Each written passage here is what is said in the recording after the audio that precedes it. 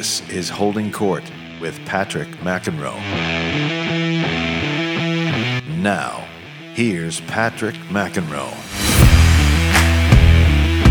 All right, everyone, time for another edition of Holding Court. We're going to do a little French Open action right now because quarterfinals coming up. There's still one round of 16 match to play in the women's side. Jabeur against Danielle Collins. That got postponed today, so we're looking ahead to day 10.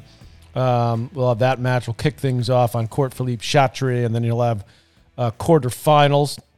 And the women's half of the draw, Svitolina Podoroska, and then Swiatek against Trevisan. What a surprise that is. The young Pole, the 19-year-old, against a veteran from Italy who came through the qualifying. I would be lying to you, and you know I don't do that on my podcast, if I told you I knew a lot about her, because I don't. But it's been a remarkable run. Swiatek, hopefully I'm pronouncing that correctly. My Polish friends will let me know otherwise, is the real deal. She's got serious game. I'm expecting her to win this. She just destroyed Halep, which was shockingly easy for her. Of course, the heavy conditions didn't seem to help Simona that much being played at this time of year.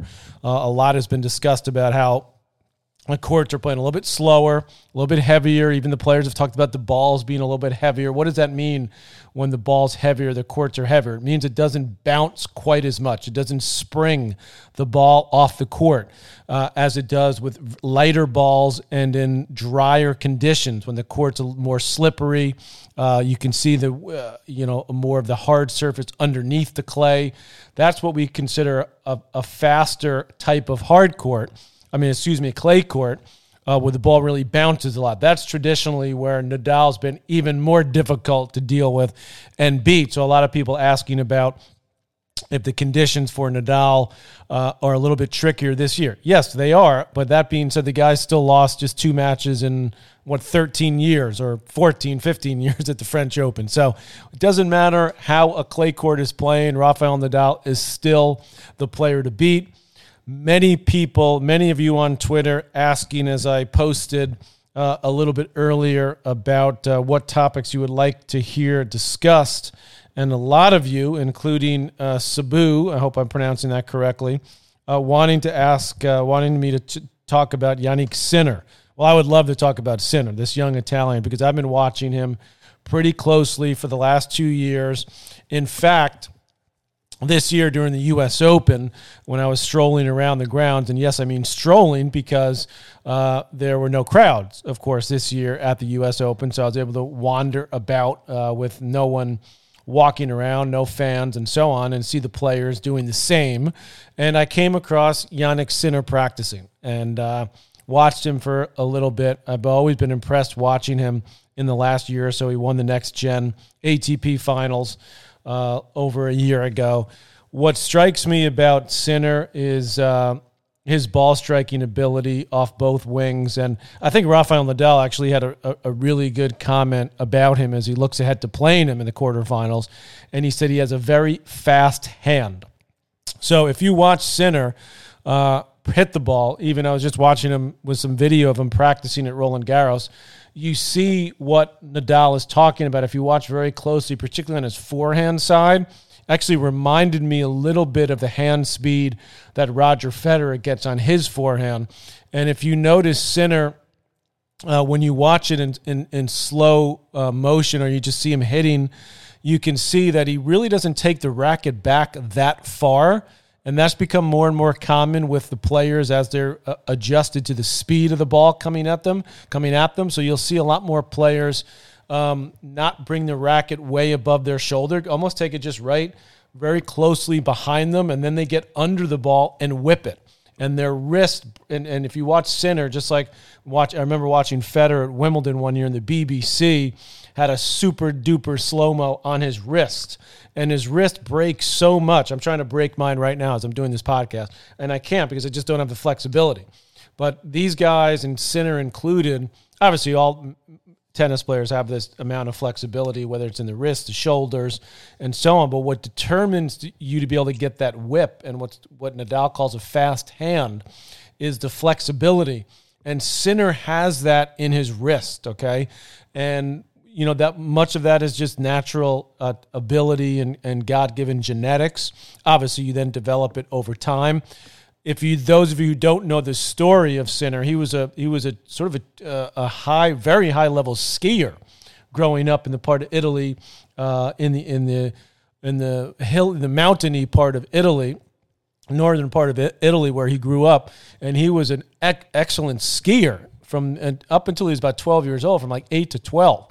So you obviously learn as a skier out of necessity to become very agile, very flexible. Of course, Djokovic did a lot of skiing as well when he was young, grew up where his parents had a pizza place on the mountain in Serbia.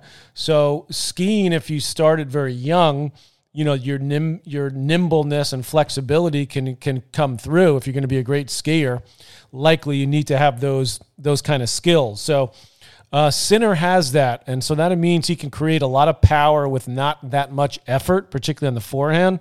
Great two-handed backhand, hits it clean. He's got very good size. He's lean. His serve is okay so far. I think that's a part of his game that will need to improve. I don't expect he's going to be able to beat Nadal, of course. Why would I? But I do think he's going to be able to test him with that ball striking ability. What he'll have to do is step inside the court a lot more often than he's had to do so far. He played against Zverev, who was not feeling well, and that's another issue, by the way. Everyone wants to know my opinion on that. My opinion on that is that the tournament should have done a better job of monitoring him. And if it turned, I don't know if he had COVID this summer, so he probably didn't have it again. But it sounds like the protocols over there, and I'm not there, I'm back in New York, the protocols there are a lot different and a lot less strict than they were in New York at the U.S. Open, where the players were really, tracked. They're only allowed to go to their hotel and to the site. They were tested multiple times during the tournament. Sort of unclear how often they're being tested in Paris. Maybe if I were there, I'd have more information. Karen Krause, who's an old friend of mine, is a great writer for the New York Times, actually wrote a big piece today in the New York Times talking about the difference in the protocols. And she actually checked into the hotel that the players are staying at in Paris. It's sort of the bubble hotel. Well, it turns out not only her, but other people are allowed to check into the hotel. They're seemingly separated from the players. If there's an area where they can eat and there's a restaurant, it's separated where the players can be in one area and the other people in another. But that's still a little dodgy to me. I mean, the players in New York were at one of two hotels, and the USTA essentially took over the entire hotel. And they set everything. They set it up almost like it was part of the site. So there were video games for the players. There were restaurants for them to eat at. They hired their own people to go in there and do all that. If they got into the elevator in the hotel, the only people they saw were other tennis people, other players, and part of the player entourages, or maybe people that work for the association and so on. Whereas in France, in Paris, it's not quite as strict. So the players, I think they're on separate floors, but they could be getting into a hotel. Now, obviously, if you take all the precautions that you have, meaning you wear a mask and your distance, it shouldn't really matter. Don't get me started on taking precautions and so on, because I did ask again on Twitter, what you would like to discuss. And of course, as always, there's the people that don't talk about politics, and I'm not going to, but boy, it's getting more and more difficult, okay, if you catch my drift. So I love Sinner's game. I think he's the kind of guy, you think he has a type of game that can bother Nadal if he's on, and doesn't get overwhelmed by the moment, which I don't think he will.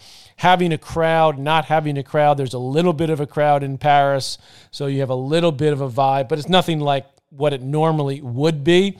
And clearly, that's helped some of the lower-ranked players in the tournament, particularly on the women's side, where there's been a lot more upsets on the women's side, a lot more surprises on that side of the draw than there is on the men's side. Why is it making a bigger difference on the women's side than on the men's side? I would say likely there's just generally speaking from a tennis level point of view, there's not as much separation at the very top of the women's game as there is, from someone who's 25 to 50 or even down the line. Whereas on the men's side, I think you've got huge separation at the top, even at the top of somebody who's ranked 20, 25 in the world. I mean, I was giving a lesson the other day to someone at our tennis academy, our McEnroe Academy in New York, and good player, played college tennis, and he asked me, so what's the difference between, it must be so minor, the difference between, a really good high-level pro and the top player. I said, well, actually, there's a huge difference. Okay, there's a monumental difference. Like I'm not a great example because I wasn't a top player, but for a while I was, top 40, top 30 in the world. Played Agassi. Agassi was an example I used because he played a similar game to me, but so much better. So I was saying to my gentleman I was giving a lesson to and playing with, there's no possible way that I could beat Agassi if he was on, like if he was into the match and he was concentrated. Now, there were certain players that I had a chance against that played a different style. So my point being is that I think there's a bigger gap between the top players in the men's side and the rest of the field. Okay. Now, obviously you can always have the player that breaks through, that comes out of qualies and makes a run, but it's a lot rarer. Okay, for that time. Whereas on the women's side, I feel like there's more of a possibility. Then you take away the pressure that comes with playing at Stade Roland Garros in front of a packed stadium, Arthur Ashe Stadium in New York, and you start Jennifer Brady. Well, Jennifer Brady is going to be, and it will be a top player. But, she's a player that I think benefited at the U.S. Open from not having fans because she hasn't been there that many times before. So when you look at Trevisan, coming through the qualies, Italian player ranked, I think, 169 coming in. And she goes out there, and now she's in the quarterfinals, sort of really coming out of nowhere in her mid-20s. She'll take on Swiatek. So I think somebody like that is benefiting quite a bit. Podoroskova, who's the first South American player to make a deep run on the women's side for quite some time. She's also another player. Now, she plays Svitolina. So one of those four players is going to be in the French Open final. Swiatek, Trevisan, Svitolina, Podoroska. I hope I'm saying that correctly. Obviously, Svitolina's got to be the solid favorite, though I'm going to make the argument Swiatek will end up having a bigger career and probably win multiple majors, but maybe she's a little young. And Svitolina has been knocking on the door. Excellent player, moves well, looks to be in great shape. She was one of the top female players that did not come over and play the U.S. Open. So she looks good, rested, ready. How will she handle the pressure of being the favorite now on that side of the draw to get through to that championship match? The other one that I'm really looking forward to tomorrow is between the current U.S. Open champ on the men's side, Dominic Thiem, and Diego Schwartzman. Now, Schwartzman, is a heck of a player. I've been lucky enough in the Laver Cup team, the world team for the Laver Cup Team World, to have him on our team. And he's a great guy, obviously a tremendous player, moves incredibly well. He's very small at 5'6". So for someone at his size to be the elite in men's tennis is basically almost unheard of at this point, that's happening. You still see female players because the serve is not as crucial of a weapon in women's tennis generally as it is in men's tennis. So you see the Haleps of the world that are not particularly tall, but that can consistently be top players. Much harder on the men's side to do that. Schwartzman basically has no weapon at all in the serve. I mean, he basically uses the serve just to start the point. So he's going up against guys that are bigger, stronger. He did beat Nadal, if you guys were paying attention at the Italian Open a couple weeks ago. Obviously, that was Rafa's first tournament. And Schwartzman, even when Nadal's dominated on clay, which he's done pretty much every year at the French, last year, he could play Nadal really close for a set or two. I mean, and to do that at Roland Garros, you got to be really good just to even play him close for a set or two. 2 is like a miracle. 3 is almost impossible, which is why he's only lost 2 matches, because the physicality and the shot making that it takes to push him back, the relentlessness of Nadal's hitting and his physicality is basically impossible. So Thiem is one of the guys that has the firepower to do it. He did it this year at the Australian Open. and beat Nadal in a physical battle, 4 hours. It was 4 sets, and it was an absolute war on the court as far as the physical nature of the match.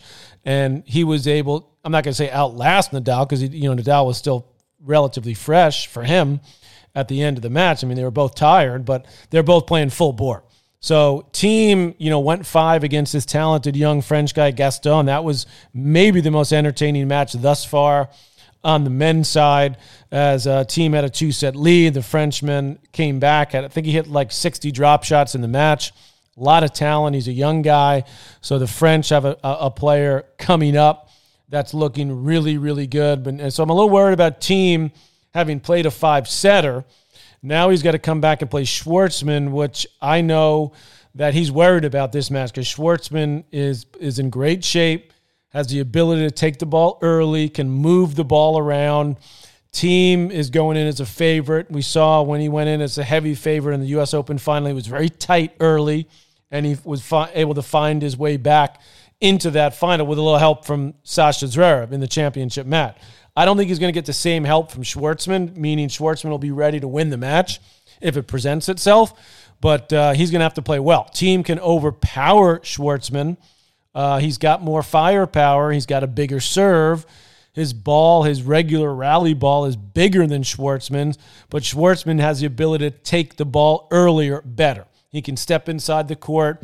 He can take the ball on the rise. He can step back. He can play the drop shot. Thiem likes to stay way back. So I think you'll see Schwartzman, particularly early in the match, try to use some short angles and some drop shots. Remember, it doesn't have to be a drop shot, a short ball. And that's where Schwartzman is very crafty, because he can hit you. He can hit big shots from the middle of the court off both wings, but he can also play the ball quite short as well. So looking forward to that one, those matches in the quarterfinals. We'll get to the other quarterfinals. I think we'll do that tomorrow. So we'll let these sort of simmer a little bit. Simmer with Sinner. I'm so pumped up to see how he can do against Nadal. What they should have been smarter. A lot of people want to hear from me about this, about Zverev. He was feeling very ill. He even said it in the press conference, then got annoyed at, God forbid the press should ask him about it. I mean, of course they're going to ask you about it. What do you expect? You're coughing and you're saying you felt terrible. You shouldn't have been out on the court. Well, in the world that we're living in now, okay, I mean, I can't get into my tennis academy or my local, go to the local restaurant and sit outside. If you're not feeling well, you have a fever, what have you, go into an office building, get your hair cut. So you got to be a little more aware of what's going on if you're Sasha Zverev, and more importantly, the tournament, because it's really more up to the tournament to be on top of this kind of stuff. Now, look, I guess if he didn't mention anything about it and he just went about his business, he was at the hotel, maybe he told his team, well, maybe someone on his team should have said something, the Zverev team, to, say, listen, this maybe isn't the right thing to do. Maybe we should, now maybe he just had a cold. Okay, so maybe, I don't think he could have COVID because he had it before. Now, I had it before too, so I don't know do we know for sure that you can't get it again? No, I don't think so. I don't believe we know that 100% for sure. Otherwise, why would I be walking around like I am all day in a mask and going to everywhere I'm going in a public setting with a mask? That's just what we do because we're not 100% sure. Okay, we're trying to be smart and respectful to the people around us. So if you're Zverev or part of his team, that would seem to me have been the respectful thing to do. Let the tournament know. Have the tournament doctor come and take a look at you. Come to the hotel. I'm not feeling well. Or when you get to the site, the players get there 4 or 5 hours before their match, okay, to warm up, to eat, to prepare, all these things.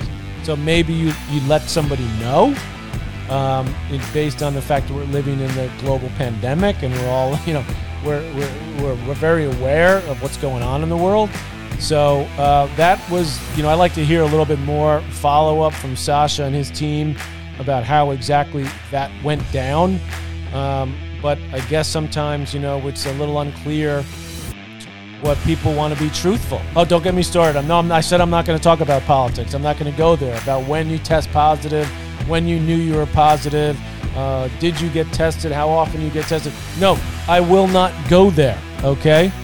But let me just rest assure you one thing, tennis fans out there. You really, really can't make this stuff up. Holding Court with Patrick McEnroe is powered by Mudhouse Media.